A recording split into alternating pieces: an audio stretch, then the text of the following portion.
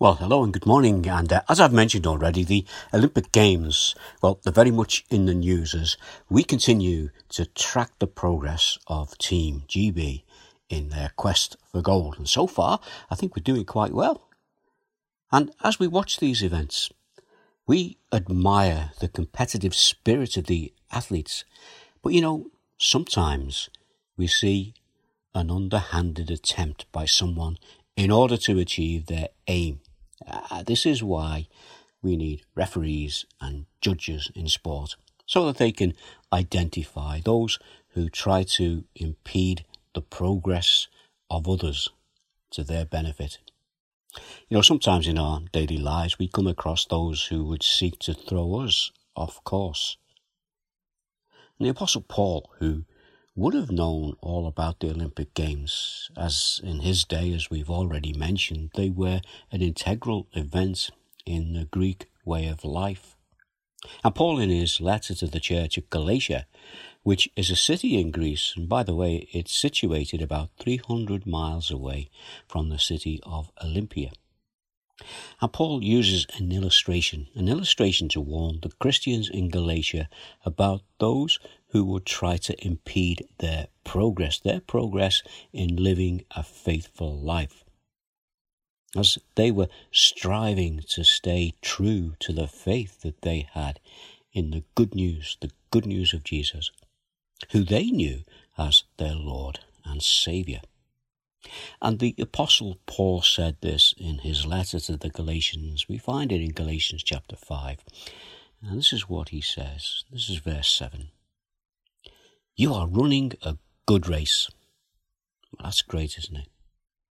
But then he goes on because he sees that they were doing well, but something happened to put them off their stride.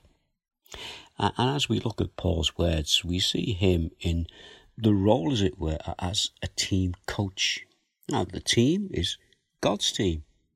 And as they run the race of their daily life, there were those who were in opposition to them and who were trying to undermine their faith, the faith that they have in Jesus. As Christians, are running towards the final victory. So Paul asks the question, he says this: who cuts in on you to keep you from obeying the truth? You see, someone was trying to put them off. And Paul goes on to tell them that those people who are doing that are not part of their team. This is what he said. That kind of persecution does not come from the one who calls you. In other words, that's not from God. That's people who are opposed to God. And then he goes on, he gives another little illustration. He says, a little yeast works through the whole batch of dough. What does he mean? Well, he's saying, if you are put off, if you are taken out of your stride, it's not just you that suffers. The whole team will suffer. And we see that, don't we, when we watch these Olympic events. But Paul goes on and he says this: I'm confident in the Lord that you will take no other view. The one who is throwing you into confusion, whoever that may be, will have to pay the penalty. So what Paul is doing here, it's as though he's the good coach. And he tells his team that he's confident in them, confident in the fact that they are able to deal with this, and also to tell them that the one who does try to cut in on them will pay for it. Well, a few things for us to think about there.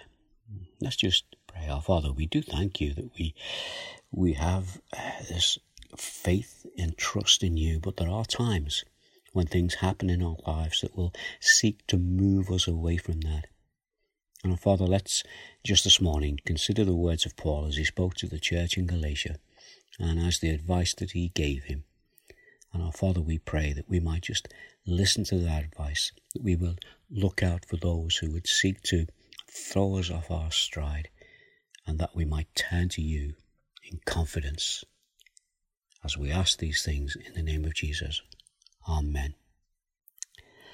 So, if you're watching the Olympic Games, you might sometimes see a runner or a cyclist trying to gain the advantage. How does he do it? By cutting in on a competitor. Why? In order to put them off their stride. You know, if you trust in Jesus, your Saviour, don't let anyone put you off your walk with Him.